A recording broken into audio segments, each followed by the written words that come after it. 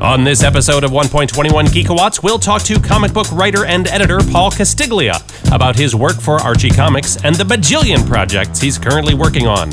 And I discuss the new genre TV shows coming your way this fall, and which of your favorites have gone to that big DVR in the sky. Now, straight from Principal Weatherby's office at Riverdale High School, this is 1.21 GEEKAWATTS!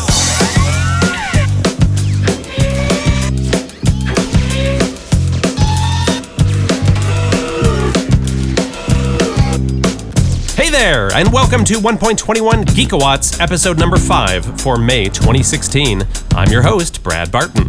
This podcast is meant to shine a spotlight on the aspects of geek pop culture that I think are cool and noteworthy and should be celebrated. I'm referring to movies, TV, comics, games, theme parks, and more. And if all that sounds good to you, you, my friend, are in the right place. And I intend to do that not only by bringing you interviews with the creators of said nerdly awesomeness, but also with a series of rotating segments and features that take a deep dive into a specific geeky topic. The following segment begins with a minor spoiler from Captain America: Civil War, and also a reference to a Canadian city, a bit of disdain for TV network programmers, and many mentions of DC Comics characters. Consider yourself warned. May we please have a moment of silence for Margaret Peggy Carter, who in the space of 1 week passed twice from our lives.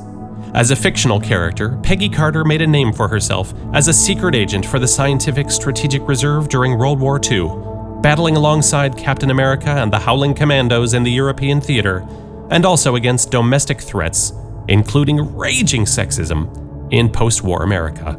She was one of the founding members of S.H.I.E.L.D., where her legacy will be remembered. She passed away peacefully in her sleep at the age of 95. Not bad for a spy.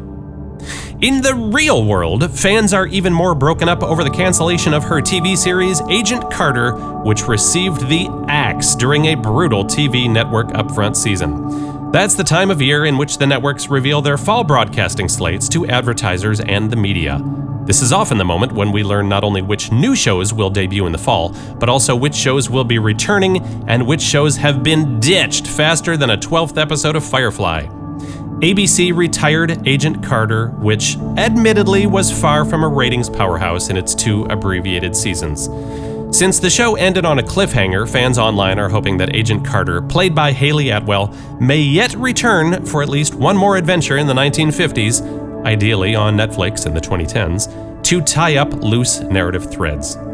Fans of Agent Carter's sister show, Agents of S.H.I.E.L.D., faced some bad news of their own in regards to the show's popular characters Bobby Morse, aka Mockingbird, and Lance Hunter, aka the British guy in an on-again, off-again relationship with her. A few months ago, the 2 characters, played respectively by Adrian Palicki and Nick Blood, a name even more comic booky than his characters, were decisively written off the show in a way that would not allow for an easy return. But you know what? That was fine. That was okay, since the 2 were supposed to get their own spin-off show, Marvel's Most Wanted, which had been in development for 2 years at ABC. A great plan. Until Marvel's Most Wanted became ABC's least desired, and it was not picked up for the fall. So, in review, 2 of Agents of S.H.I.E.L.D's more engaging characters were just written off the show for no great reason? Fantastic. The new darling of the DC television universe, Supergirl, was also facing cancellation doom, but somehow she cheated death in a manner so incredible it must have involved red kryptonite. In the show's first season, Supergirl emerged as a respectable hit for CBS, delivering okay ratings, but it didn't quite fit the network's demographic, and it was expensive to produce, reportedly $3 million per episode, due to licensing fees. But rather than banish it to the Phantom Zone, CBS opted to significantly cut the budget, move production from Los Angeles to Vancouver, and shift networks from CBS to the CW. Now, in a way, the CW is more of a natural fit for Supergirl since the show joins fellow DC Comics series Arrow, The Flash, and Legends of Tomorrow, all on the CW, all of which will be returning for new seasons in the fall as well. Heck, she's already had a crossover episode with The Flash, for crying out loud. And consolidation on the CW just makes it easier for producer Greg Berlanti. Expanding the super mythos even further this fall will be Krypton on Sci-Fi. The show will follow the travails of Superman's grandfather as he fights to restore respect and honor to the House of El in the time before the planet blows up and launches the Superman story. So yes, similar to Fox's Gotham, which will also be returning, Krypton will be a prequel series. A Superman prequel series without Superman.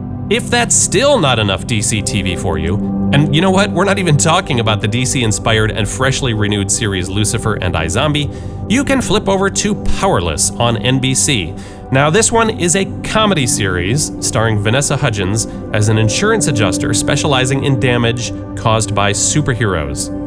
Now, which is the part that sounds most tantalizing to you there, comic book fans? Comedy series, insurance adjuster, or non-powered DC Comics characters? Other returning series include The Walking Dead, shocker, The 100, Fear the Walking Dead, the Star Wars Rebels animated series, Colony, and Sleepy Hollow, but this time without former lead actress Nicole Beharie. Honestly, I didn't know that show was still on. And finally, a new Star Trek series will debut on CBS in January, move to their digital platform CBS All Access shortly thereafter, and into the hearts, minds, and wardrobes of enthusiastic cosplayers soon after that. So stock up on those eye drops, geeks. You've got some serious TV watching to do.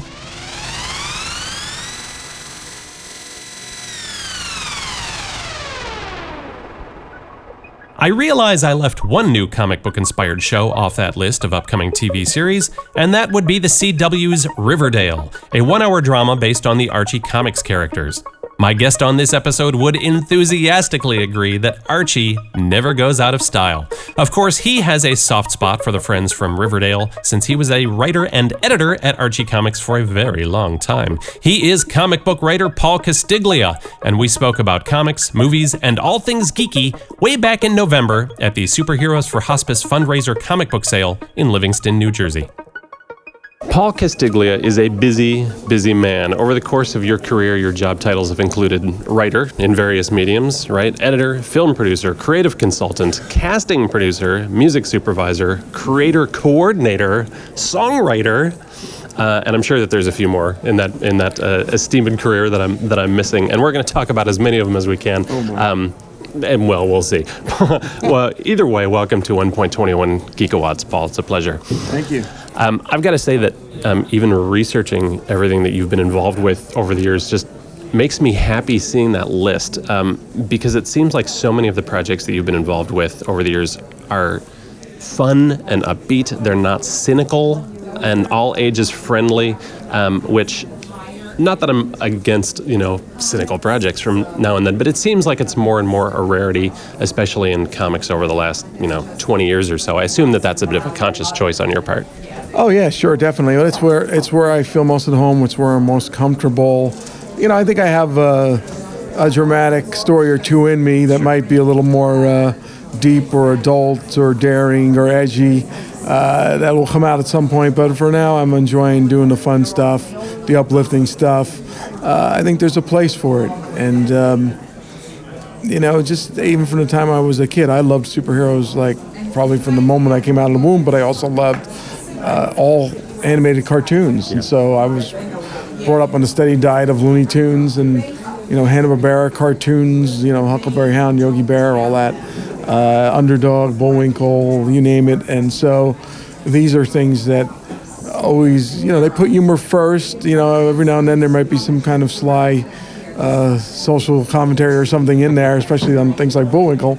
And I love that too. Yeah. But I feel there's a way to do that and be clever and fun and creative. We live in a time now where it seems to be the norm to kind of step over a line to get a laugh or to make a point. And I'm like, well, yeah, you can still make a point and get a laugh without stepping over a line. It seems like an easy choice. It's an easy choice, yeah. I call it lazy writing when you have to resort to too much shock value, especially if you're doing something that's supposed to be funny. Sure. So, sure. Anyway. Yeah. Absolutely. Tell me about how you got started writing comics in the first place, or writing in general, because, of course, you're a cross-medium man. Yeah, well, I started writing comics because I first tried to draw comics. Yeah. I went to school of visual arts. I majored in animation and cartooning. And when I graduated, I realized that I didn't really have a handle on anatomy, perspective, or composition, which are the things I would need in order to compete with the majority of my classmates. And I graduated with some very good folks. So I said, well, what are my strengths? And I said, well, I know how to think visually. I can at least draw well enough to convey a story in a rough form, like a storyboard. And I like to tell stories. Yeah. I had a handle on that. So I said, well, that's what I'm going to concentrate on. I'll put together a portfolio of picture scripts, and that's what I ended up doing. And I got work in late 1989. My first published work that I got was for DC Comics, writing for Looney Tunes magazine at the time. And they didn't have a comic at that time. They had a magazine. It had puzzles, games, features, activities, and they had some comic stories in it. Yeah. And, I cut my teeth writing some, activity pages and feature pages. And that's how I got started. And then I just kept bouncing around between the publishers looking for assistant editor positions so that I could learn the business from that standpoint. I interviewed at Marvel, I interviewed with Harvey, and I interviewed with Archie, and the Archie job was the one I got, and that became an almost decade-long staff position for me, and the beginning of what's been a 26 or 27-year association with Archie. So. Yeah. That's funny how that works, and indeed, as we're sitting here right in front of you, of course, use the mind's eye, people, is a table that is largely dominated by your projects at Archie, either as a writer or as an editor, and you've worn a lot of hats just at Archie alone. Did you read Archie when you were growing up? That's the funny thing. When people ask me that, they're surprised at my answer. I didn't read it much. Occasionally, I'd pick up an issue of Jughead. At church, they had Archie Christian Comics, so I would get those. And those I liked. I liked the Al Hartley art in those. And but I didn't, by and large, read. I was big on superheroes, so I was always reading Spider-Man or Justice League. Trying to think some of the others. The Phantom that Charlton was putting out at the time. Daredevil, Fantastic Four, Batman, Superman. If anybody had the big annuals or the 100-page giants that were filled with reprints, I would snatch them up because I loved reading the reprints. When I was a kid, really young, I used to borrow the Great Comic Book Heroes, the Jules Feiffer book, out of my local library over and over and over again. And at the same time, when I was growing up in the 70s and early 80s, mostly the 70s, they had Dynamite magazine that used to get through Scholastic, and they were always had the reprints of the Origins. So I was, unlike today's kids, where the older stuff is almost kept out of circulation from them, inexplicably, I had access to that older stuff all the time, and I loved it. That's true. It was more celebrated in a way back then. And I just had this conversation with my friend here at the convention, saying to him, I believe that if the stuff is put in front of the kids, they'll embrace it. Yeah. Whereas I think a lot of the people calling the shots at big publishers these days are saying, kids don't want that old stuff anymore. I run across this when I wear my other hats. I'm a film historian too. I'm writing a book called Scared Silly about the old-time comedy movies where the comedians used to get mixed up in spooky situations. And I speak at film screenings all the time. I'm a regular at the West Orange Classic Film Festival. And to me, we bring these films out, and the kids are brought to them and watch them. They enjoy them. Absolutely. They forget in 2 seconds that it's black and white or that it's old. And they realize, oh, this is really fun and creative and entertaining. I showed Abbott and Costello Meet Frankenstein to a packed house at West Orange Classic Film Festival, and one of the questions the kids had afterwards was, "Are they going to make any more of these?" So you tell me, if you build it, they will come, and of course, we had to break it to the kids that everybody in the film is dead now, pretty much. But that they actually did make a series of movies where Abbott and Costello met a whole bunch of monsters. Right. So, and that made the kids happy. I forgot what the original question was, but here we are talking about fun I like things. it. It's perfect. And I agree that stuff, whether we're talking about reprint comics from back in the day or movies like that, Abbott and Costello Meet Frankenstein was recently screened in my house, and my kid loved it for exactly the same reason, because it still plays, and just like those old comics, it's sort of the same way. Right, and that's one of the fortunate things I was able to do during my tenure on staff at Archie, and even beyond as a freelancer. I got to research and compile the Archie Americana books, which are the decade by decade compilations of vintage reprints, and that was a joy for me. And I think the original question was about, did I read the comics when I was a kid?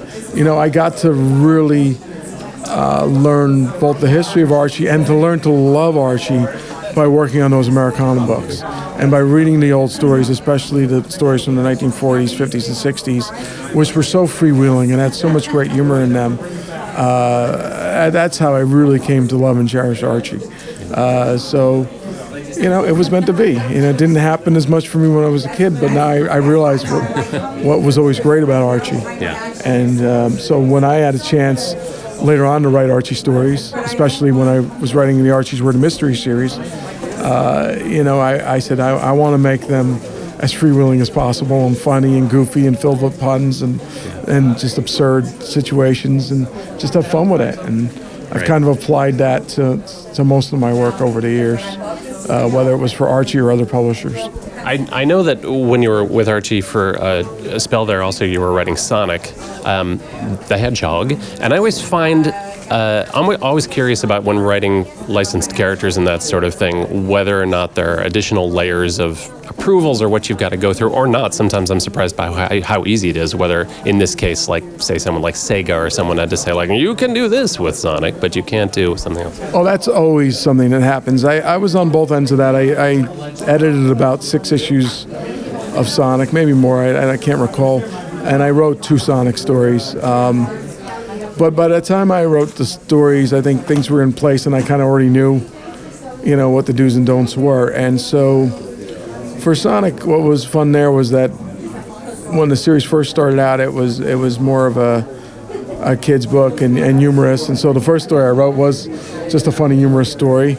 But then when I wrote another story a few years later, the book had become more serious. And so I said, here's a chance for me to actually do a more serious story. And it might be one of the most serious stories I've ever published. Of all the humor stuff I've done, one of my Sonic stories, which someone on the surface who wouldn't know any better might think, that's another goofy, funny animal hero story. That's like a pretty serious story. So I'm glad I had a chance to do that. The biggest example I can give you of licensure parameters is I wrote an issue, lead story for an issue of DC Showcase. Mm. And in that story, my main character was Bibbo, Superman's pal. And the idea was that Bibbo was, trying to encourage this guy who was about to jump off a bridge not to kill himself, and that there's reasons to live and that he can overcome anything. And in the story, I had Bibbo telling tall tales to the guy of how he bested all the different supervillains in the DC universe. I have a copy of the issue right there on the table, but that story was such a challenge to write because by using all the villains in the DC universe, the editor of my story had to run the story by the editors of each of those comics. In each of those groups, there's the Superman group of titles, the Batman group of titles, the Flash group of titles, Wonder Woman, you name it. So everybody came back with, you can't have them saying this, you can't have them doing that. And so that was a challenge. The wackiest example I can give is that I have a scene in the book where Bibbo's telling the story about how he faced off against the Joker. Okay, and in the course of the tale, the Joker mentions Batman. And the editor came back and said, you can't mention Batman. I'm like, what do you mean you can't mention Batman? it's supposed to be that Batman's this urban legend and nobody's quite sure he exists. And I was like, well, yeah, but it's the Joker mentioning Batman, the guy who's clocked him in the chin 1 billion times. He knows he exists. Right. Now you can't mention Batman. So yeah, I had to work around it. You know, I don't know. Maybe I was allowed to use a nickname like Bats or something. I forget. I'd have to go back and look at it. But yeah. So those are some challenges you face when you're working on a licensed title like that. Absolutely. You know, I want to use the story about that one that you're telling us as a segue to talk about some of the other more socially conscious things that you've done, actually, such as I'm really fascinated about the work that you just did for Rise, Comics Against Bullying, and that story. Tell me about how that came to be.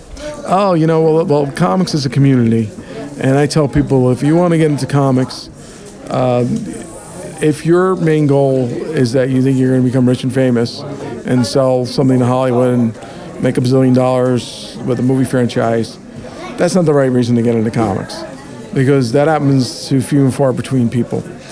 You get into comics, one, for the love of the medium, for its sequential storytelling, which is, you know, this unique art form that is just so prevalent here in the United States and all around the world now. But I think the development of it, by and large, is what happened in America with the comic books in the 1930s and 40s. You get into it for the love of that, first and foremost. And then you get into it because you want to be part of a community. And there's no greater community than the comics community. Once you're in, you know, the people you meet, it's unbelievable. You know, they're your fellow writers and artists, your creators. You know, we all tend to support one another. You know, there are people out there who are just about, you know, the competition. I got to beat the competition. But there are many more that are just about, hey, we're all in this together, and we all love what we do, and we want to just give great stories to the world. And so one of the people that I've met along the way and met here at this Superheroes for Hospice convention is this fine writer named Erica Schultz. She writes a comic book called M3. It's brilliant. And so we become friendly, and she approached me at a certain point and said, hey, I'm getting together with a group of people to edit a comic book that will help raise awareness about bullying and help raise funds for anti-bullying initiatives. Would you be interested in donating a story? And I'm like, absolutely. So, you know, I wrote a 5-page story. I contacted my friend Chris Allen, who used to draw Teenage Mutant Ninja Turtles for Archie, and he jumped at the chance too, and it was just a great little fun story. I was able to also to reach out to Eddie Deason, who's the comedic actor seen in many movies like Grease and a bunch of movies over the years. And I reached out to him and said, Eddie, you know, I'd love to have you drawn into the story as the principal of the high school. What do you say? And I reached out to him on Facebook. He said, yeah, do it. You know, so, one thing just leads to another, and it just expands from there. You know, it's all about community and friendships and mutual admiration. Yeah. So that's how that came about. And as a kid, you know, I went through some incidents where I was bullied. I was overweight for most of my life, so I was bullied for that. I was bullied just for liking superheroes and comic books. I was bullied even for having religious beliefs. So, you know, I said, yeah, I'm doing this, you know, so. Yeah. In the spirit of the greater comic book creator community, then, I'm guessing that it must be a blast then to be involved with something like War of the Independents, which, of course, and please fill in some of the blanks here if I'm getting this wrong, but of course the idea is that inherently the series is a parody of like the giant crossover events from Marvel and DC and whatnot, Crisis on Infinite Earths, Secret Wars, that sort of thing. But then when you get to play in the sandbox for the comedy issue and then get to use all kinds of great characters. Yeah, well, this is another example of what I mentioned before about meeting people and becoming friends with people. Dave Ryan, I also met here at Superheroes for Hospice, and he is the creator of War of the Independents and the publisher. Red Anvil Comics is his company, and he'd already been doing this. He's got 3 issues out already. The other issues tend to have mostly non-humor independent characters in them, although I think the Tick is running around at least a couple of those issues. And he just, you know, I guess he just said to himself, hey, you know, I'm friends with this guy Pauls. I wrote Archie's Room Mysteries and all this funny stuff. And he knows his way around this material, so maybe I should bring him on, you know, to write this issue. And So I worked from Dave's plot, and I mean, it's unbelievable. In one fell swoop, I quadrupled the numbers of characters I've written. I mean, I'd already written, all the Archie characters, Teenage Mutant Ninja Turtles, Sonic, Tex Avery characters for Dark Horse, and all those DC villains and Bibbo, and that was all great. But now it's The Tick and Milk and Cheese and Too Much Coffee Man and Flaming Carrot and Gumby and Pokey and Felix the Cat and Zippy the Pinhead.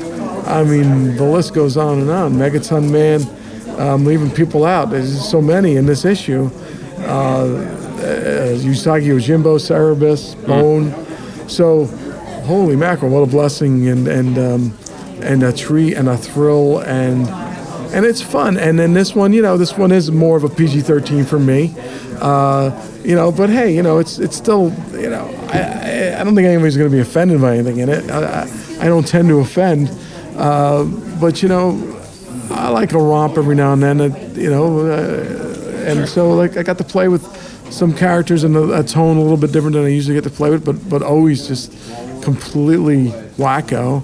It has a lot in common with the Archie's Weird Mystery Stories I wrote, and so I like that. I have that coming out. I'm thinking that's going to be out next year sometime because I know it's being colored and lettered at the moment. Okay. And so we're already, almost at Thanksgiving. I'm going to assume that's next year. I also wrote a backup story for my friend Tom Hall's book King, which hopefully will be out next year as well. And that was another kind of a PG-13, but just so much fun. It's about a wrestler who was a former professional wrestler who looks like Elvis, who fights monsters. Yeah. And he's now like a bounty hunter for monsters. So I got to write a backup for that, and I loved it. So, as long as there are opportunities, I would love to write a humor book on a regular basis again. Yeah. And preferably one that's not, just going over the line, shocking for shock's sake. Something that's just going to be fun and funny and silly. Yeah.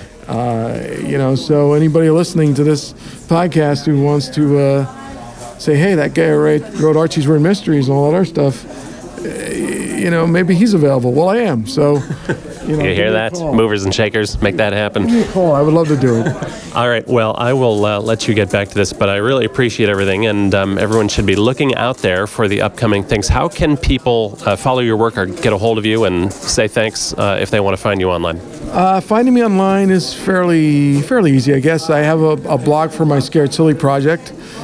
So if you go to Scared Silly by Paul Castiglia.blogspot.com, you'll find me there. There's a Facebook author page for me, which I need to update more often. But I'm out there, I'm around, I'm always have something going on. I'm also working on a documentary about the Bowery Boys. That's my film project. Right. So hopefully we'll see that in 2016 or 17.